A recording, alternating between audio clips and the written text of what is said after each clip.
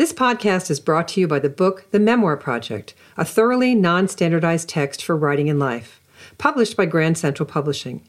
Recently updated and reissued in a new edition, it will teach you everything you need to know to write memoir.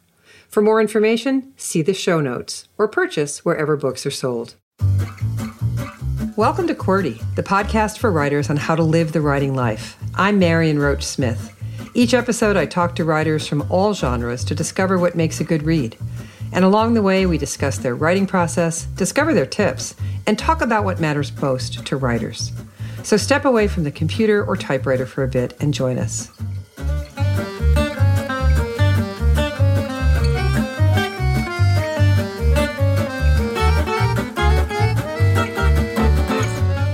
Today, my guest is writer Iris Smiles, the author of Iris Has Free Time, published in 2013, and Dating Tips for the Unemployed, published in 2016. She was a semifinalist for the Thurber Prize for American Humor. Her essays and stories have appeared in The New Yorker, The New York Times, The Atlantic, Vogue, Paris Review Daily, and other publications. Her third book, Droll Tales, is just out last year. Welcome, Iris. Hi, Marianne. Thank you for having me on. I'm just really glad to have you here. You have been responsible for some of the best laughs of my life in the last, 7, 8 years. So let's talk. I loved Droll Tales. It's your third book. And I read in an interview with you that the process of writing the book began by printing out essays that you had written to, quote, see what you were up to. And that delighted me. I've done that, but I might not have done it the way you did. So can you give us the scene of that, if you would? Going back just far enough to cover the decision itself to do that. Okay, I think I'll go check in with what I've been writing and what you thought you might find. Yeah, I guess I printed out a bunch of stories, yeah. I seem to write a lot, and sometimes I wonder about how much I'm actually finishing, and then I get very dark, and I think I'm so lazy I don't do anything, and yet it seems like I'm busy all the time. Mm-hmm. So my friend Frederick Tutton, who's also a writer and my mentor, when I was belly aching about how I don't do enough, he said, I think you have a book. Why don't you just print all this stuff out and see what you have and start from there? Yeah, and then I discovered that I had a lot more than I thought, actually, way more than a book. Also, I started to see some patterns within some of the stories. So I kind of pushed some away and made different piles of things that I thought had something in common, whether it was in the theme or the feel. And some of those were scraps of stories. Some of them were finished to different degrees. And then I kind of, with this new idea, kind of finished some of the stories with this new feeling in mind that I found, this new mood that was developing. The new mood. I love that, because I was going to follow up and say, was there a through line, some logic, some similarity? But the new mood, that's a lovely way to put it. How would you describe that mood that you discovered in the existing copy? I think the kind of absurdity and sadness, and with a little bit of surreality, I guess. Yeah. Just some strangeness in some of the stories about, for example, in the last story in the book, Oh Lost, which is one of the oldest stories in terms of when I began it, but when I finally finished it, it's the last story I finished and is completely different than what I started with. Mm-hmm. And what I started with was a story about a guy who goes to the dentist and then takes the subway home after and thinks about his girlfriend that he just broke up with.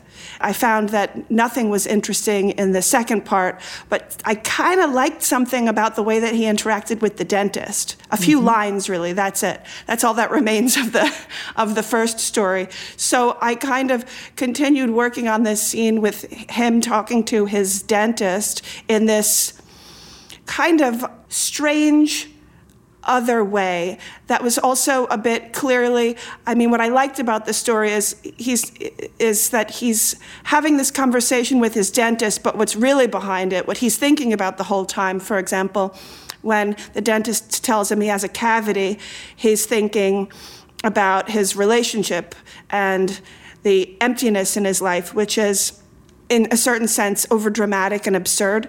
but also true, I think, of how we relate to each other in the world, that we're all kind of carrying around our stories, what we're going through, the last argument we had with our spouse or something, and we go out into the world and we're kind of half talking to the person we're talking to, and but also speaking to our own personal drama, and our dramas are just kind of pressed up against each other to a degree. Oh, yes. I think that's perfectly put, half speaking to ourselves. So you mentioned the dark, and I've read in several interviews with you that this most recent book followed a period of depression. But the book is written in a voice and style, as you just said, this absurdity, the surreal sense. There's a voice and style that suggests that you were having a whopper of a fun time writing it. There's a voice in here that I was fascinated to find. The derivation of the book itself was, follows this period of depression. So let's talk about that connection a little bit more that you just brought up between the person who writes and the voice they deploy. I think voice is perhaps the most misunderstood and yet most longed for tool with the writers listening in. And they're longing to have one, they think. So talk to me about yours and what in you it's attached to, where it comes from. That's a big question, because I think the voice changes for each piece. But in this book, I mean, speaking to that about being depressed and writing in this way that seems like I'm having a great time, I guess part of it, I think of it as sort of, I don't know, laughing your way out of the dark, you know? And also, I don't know, for me, sometimes when things get really, really bleak or bad, that's when you sort of hit a bottom, and you either break or bounce. And I mean, the bounce is where suddenly you see how hilarious it is. So, for example, I always think of, when people ask me what's my favorite comedy, I say Oedipus Rex. Because it's so hilarious, read in a certain way, where you're just, it's irony, right? It's just all really condensed irony. And of course it's horrible and it's a tragedy, and it's also really ridiculous that he's basically, I mean, you could imagine staging it when he's asking Tiresias, like, bring me the man who's responsible for this, and it's him. and that there's a relief in that. I love that moment in my own life, and when I can see the humor in whatever it is that I'm despairing about. Thank God. It gives a little bit of perspective, and then also a little bit of joy. It sort of releases the pressure. And also it gives you a sense of the bigger picture, and you can maybe enjoy your own despair in the same way that someone might enjoy watching it in a film or reading it in a book. Because now it's a story, and it's not just your endless, painful trials, which you'll never escape, because the moment is forever. Absolutely. And I think everyone just plain wonders how the hell to write when, fill in the blank. The kids are sick, the partner leaves, COVID benches us for 2 years, depression makes us view the abyss. And what you're pointing out here is there is a professional opportunity for a writer when it seems that things simply can't get any worse. Do you think that's the bounce? I love that, the bounce. It's a profession. It can be a professional opportunity for us. Absolutely. That's one of the things that the moments that I'm looking when I'm looking for a work of art or a book, or when it resonates the most with me, it's because I'm in that vulnerable moment where I'm searching for some kind of meaning. And it's the same thing if you start creating something out of that. Yeah, it's a fertile place, even though it might seem barren. It's barren in real life, maybe, when you've sort of hit the end of the road of trying something, but then maybe it can cross over and become something else creatively. That's where you can turn it into something. And that's exciting, and that opens a window. I think it is exciting. And I think put that way, you're going to be liberating an awful lot of people who are listening, because we tend not to work then. And I agree with you. I think the bounce is there. I think the professional opportunity is there. And I appreciate that. So some of my favorite writing is that which takes shape differently. I love lists, for instance. And I teach students I work with who study writing memoir the fine art of list making, of telling a tale in a shape other than the standard paragraph after paragraph. And when I talk about this, I always say that anyone in this class should try writing a piece of memoir in the form of a recipe. Recipe for disaster, for instance, where you give the ingredients of what you've been looking for in a mate that continues to create the same dreadful results. And no one's ever taken me up on it. And I really, really, I'm hoping somebody listening will do it, because I suspect it's discomfort that prevents that kind of work, that not writing in paragraph form. But you are the writer for this. You're in your second book, Dating Tips for the Unemployed. It's written in short, digestible, essay-like stories with these fake ads in between promising to fix your life with various invented products and can be purchased through the mail. And in Droll Tales, your most recent book, you have a story titled Contemporary Grammar, in which a love story, is told entirely through diagrammed sentences on a 5th grade English test. So go on. Talk a little bit about construction and choosing forms that might be, out of the ordinary. Aside from the novelty, what I really like about it is it creates a possibility of seeing something in a different way and sort of also breaking down my assumptions as a writer and also the reader's assumptions. And so there's a certain freshness and aliveness to it. So I like stories in this way. I guess I see a common structure of mine, even in these different structures, is I think of them as sort of inside-out stories. Mm-hmm. So with Dating Tips, one of the ads, and this is, I think, my favorite story that I've ever written, is a short 6-word ad. It says, "Unlicensed chiropractor will cure your anxiety." Yes. And there's just a phone number, a Queen's phone number. And, so Hemingway is known for his 6-word novel. I think mine rivals his in sadness and pathos. I do too. Yes. But I love this. The reason that I love that so much is when I think about it, there's so much there. There's the person who is an unlicensed chiropractor who would put the ad out there. And I imagine maybe he's living in his parents' basement and he's just like, I'm going to start a business. I don't really need to know anything, but I got some ideas. I'll just, pop your shoulder around. And then there's the person who would respond to it, who's anxious. And so also the last thing that they would be doing is going to an unlicensed chiropractor who's going to pop your neck in a weird way, but just maybe they're desperate enough to do it anyway. So I feel like there's a whole, 5-act play in that.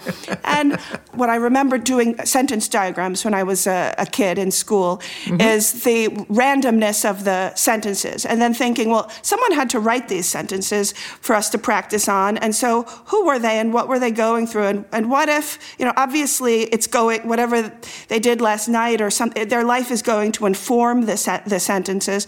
So in this case, there's the 5th grade teacher who wrote the exam and the unwitting 5th grader who is trying to diagram the sentences and ends up sort of narrating the teacher's despair. And with the diagrams, what I liked about it is that it suggests that underneath all of the chaos of relationships and heartbreak, there's an order, and you can break it down into parts of speech. And that's a little, in some ways, comforting and ridiculous, arbitrary. And wonderful. The delight that the reader experiences at that realization is fabulous. And also in Droll Tales, in the story Philip and Penelope in a variety of tenses, you open with a note addressed, "Dear Professor." And then the writer, Penelope, confesses to the professor that she really enjoyed his recent lecture on Heidegger and the existential imagination, and that it got her thinking, am I really too serious with Philip? Philip being her boyfriend. And in this series of notes that goes to her professor, she goes on to talk about her weight gain, how she enrolled in a creative writing class at the Y to, quote, try to extend my critical faculties toward an aesthetic disregard for the self and just sort of see where it goes. And I think it was the phrase, just sort of see where it goes, that got me to spit my tea directly onto the iPad where I was reading these stories, laughing as hard as I was, because she thinks Gilgamesh and other monster myths are just a way to avoid talking about one's feelings. And so, to make my point, along with delighting me, I also got this very sneaky but very strong feeling that you don't wrestle with giving yourself permission to do this. And I could be wrong, but a lot of writers talk about, I've got to give myself permission to write about this or that. So what do you think drives the kind of creativity that allows for stories constructed as sentence diagrams and notes to one's professor about Gilgamesh and one's boyfriend? Well, I guess I kind of thought with this, what if I just do exactly what I want? And because I enjoy that in other writing, when I feel like the writer or the artist is playing and enjoying themselves versus when they are communicating a story, then it can become very boring. A friend of mine, she's a beginning writer, and she was talking about how much fun how she loves writing certain parts of her book scenes, but the other stuff, the transitions and setting the scene, she finds really boring. And I thought that was interesting and told her, well, you shouldn't be writing anything that's boring. And so it doesn't have to be boring, and so maybe skip it or turn it into something else. But there's nothing that you have to do. I think there's this idea these days that a story or a novel has to look a certain way, because so many do look a certain way. And we can get sort of stuck into this idea of writing as craft versus writing as art. And an artist invents his own or her own form versus a craftsman that says, this is how the guild has always done it, and so this is how you weave a basket. And so I think it's important to remember to play and see what you come up with. And also the danger of that is it might be horrible. I mean, you try mixing, when you're in school, you try mixing all the colors together in art class, and sometimes you just end up with a brown mess, right? Yeah. And so you try again. Throw it out and try again, and maybe you come up with something interesting. But that experimentation is interesting for the artist, and then will be interesting for the reader or the viewer. That's lovely, and I agree. And we can feel you enjoying yourself as we're reading the pages. And so let's talk about funny, because you really did and have been making me laugh for a good long time. Humor writing funny is hard, and continually writing funny is maybe really hard. And as I said before, you were a semifinalist for the Thurber Prize for American Humor, and the author of lots of essays and pieces I've read that are funny, really funny. So these days, of course, you can Google how to write funny and end up at the website of the founder of The Onion and take a course on being funny. It's a thing. But what do you think? Can you work on being funny? Do you have to work on being funny to be funny? You can get better at being funny, certainly. But also I think it's kind of a perspective. I mean, I don't really generally set out to write funny. I try and punch up the humor, but I sort of see things that way. I see the absurdity. But there are definitely ways, and I do that, to improve one's humor. For example, the punchline generally should go last, which seems obvious, but actually people don't always do that. No, and there's a sense of rhythm and not taking too long, and sort of, I think humor is a lot like, it's very musical, and that the rhythm is important and the pacing. But as far as just humor, I've never thought of myself as a humor writer, for example, though I do write humorously and enjoy it. But sometimes when I read books that are strictly just billed as like a comic novel, like, for example, P.G. Wodehouse, the Jeeves books, I always start off reading them, and I think the first page, I'm like, this is amazing, it's so hilarious, why don't I just read this for the rest of my life? And then by page 3, I'm like, that's enough, I've just had enough. It's because it becomes boring, because its primary goal is humor. For me, that becomes boring, and I'm longing for something underneath it, something really at stake, not just to sort of be tickled. So I feel with my own writing, there's a lot at stake.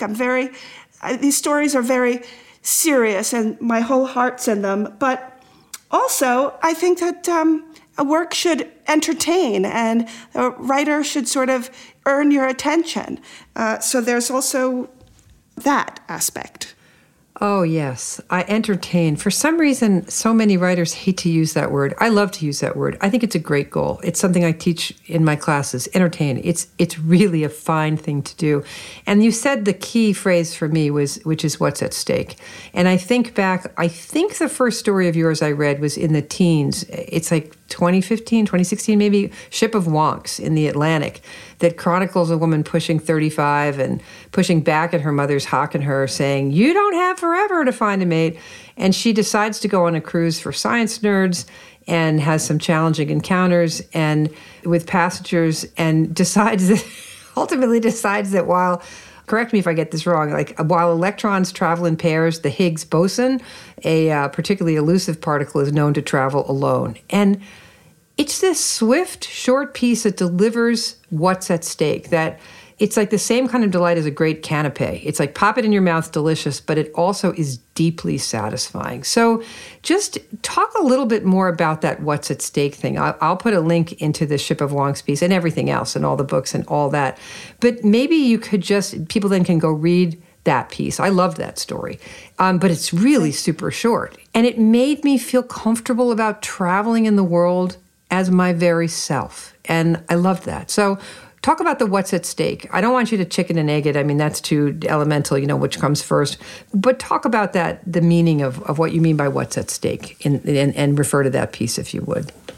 Well, I guess there's that it begin with an earnest and sincere searching, which begins underneath that is an earnest and sincere little bit of pain, a feeling of being lost and a wanting to find something or find some order or find some answer or find yourself. So with that story, yes, I was experiencing, wanting to be in a relationship, wanting to meet someone and thinking I'd go on this.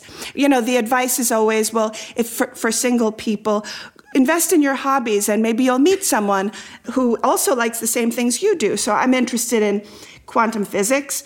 So I thought I'll go on this science cruise. Everyone there turned out to be over 70 and coupled off. Or in one case, there was a widow, but he was a little, let's say, out of my age range. There's all this disappointment, but then trying to, find life is full of disappointments, but doesn't necessarily mean it's full of mistakes. I don't think so. I think that, from out of our experiences, we can find some meaning and pleasure and maybe just enjoy it in a way that we didn't expect. So for that trip, that expedition, I didn't find the relationship that I was hoping for, but I found a wonderful, enriching time where I made interesting friends and explored a little bit of the world and got to go to CERN, by the way. And so it was enriching, even though, let's say, in terms of the mission I started with, like Geraldo, I opened the vault and there was nothing there. But now we're talking about Geraldo opening the vault, so it has some meaning, and so I think sometimes we don't get what we're looking for, but if we're open, we maybe see that we found something else. Sorry if that's very corny. No, I love it. I think it's great, and I love that you can bring in the Higgs boson and you can bring in CERN, which I've been to too, and is like the coolest thing I ever got to do. So I totally get that.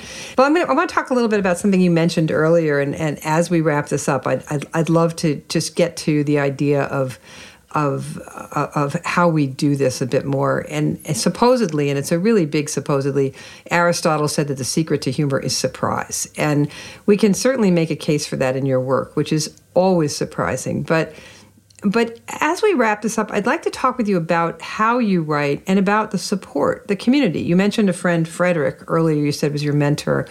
I'd like to talk about how you work with that, with a mentor or a friend or a community, because it's so difficult to pitch a surprising piece. Hey, honey, what if a college student wrote a bunch of notes to her professor positing that Heidegger makes her think deep thoughts about her level of relationship commitment? Than it is to pitch a simple nonfiction magazine article and get some support for that idea from one's partner, lover, friend, spouse, mentor, editor, agent, whatever. It's hard to pitch the very idiosyncratic or the very deeply personal, it's hard to get support for that idea. So where do you get your support for your ideas? And has that support changed over the years as your publication success has grown? Well, I would say never pitch fiction. And don't talk about your fiction when you just have an idea before you've tried it out. That's one thing. Because first of all, the person you're talking to, there's what you say and there's what they're actually hearing. And so you might have this whole vision and they're not picking it up. And so they will discourage you or tell you to change it and go in this way. But meanwhile, you haven't even started. And so you're already starting to change it and revise it, but you haven't even attempted to do your original vision. Mm-hmm. So I think, keep it in the womb for a while. Let it gestate to a certain point before it's ready, to come out into the world and play with it. And when you think it looks a little bit enough like what you want it to be, that's a good time to show it to a trusted friend or colleague so that they have the best opportunity to see what it is you're trying to do and maybe give you some pointers to moving more in that direction. Because sometimes if you share something too early, as sometimes my friend Frederick, for example, who's a wonderful supporter, I've showed him things too early where he kind of didn't see what I was doing, and he said, this isn't working, and I believed in it, so I stuck with it, and then I showed it to him at a later point, and he loved it. But he didn't, and so some people can't necessarily, if you have some crazy vision, they can't have it with you until you've turned it into something. So there's a little bit of a risk there. But also important is it's wonderful if you can find one or two people that you could share your work with at a certain point, whose opinion you trust. Not completely, because finally, take them as advisors, but sometimes they actually don't know better and you have to trust yourself. I think it's dangerous sometimes with these writing workshops where people go into a class and 15 unqualified people with all their different opinions tell them what they should do and how they should change it. And then you end up with, what's that expression? Art by committee. And a camel is a horse drawn by committee. Right. It's not your vision, and it's not even a singular vision, and it becomes sort of averaged out. And also it can be very discouraging because you might show your work to someone and they're just wrong. Right. Or they just have different taste. So it's important to find someone whom you respect, I think. That's perfect. And I so appreciate it. And I so appreciate all the other answers. Thank you, Iris. It's just been a joy talking with you. It's been a joy to read your stuff all these years. And I will link like crazy and in the show notes. And I put a whole transcript on my website with this so people can read it. And I can't wait to see what you do next. Thank you so much. Oh, thank you, Marion. The writer is Iris Smiles. Her new book is Droll Tales from Turtle Point Press. See more on her at irissmiles.com. I'm Marion Roach Smith, and you've been listening to QWERTY. QWERTY is produced by Overt Studios in Albany, New York. Reach them at overtstudios.com. Our producer is Adam Claremont. Our assistant is Lorna Bailey. Want more on the art and work of writing? Visit marionroach.com, the home of the Memoir Project, where writers get their needs met through online classes in how to write memoir. And thanks for listening. Don't forget to follow QWERTY wherever you get your podcasts and listen to it wherever you go. And if you like what you hear, please leave us a review. It helps others to find their way to their writing lives.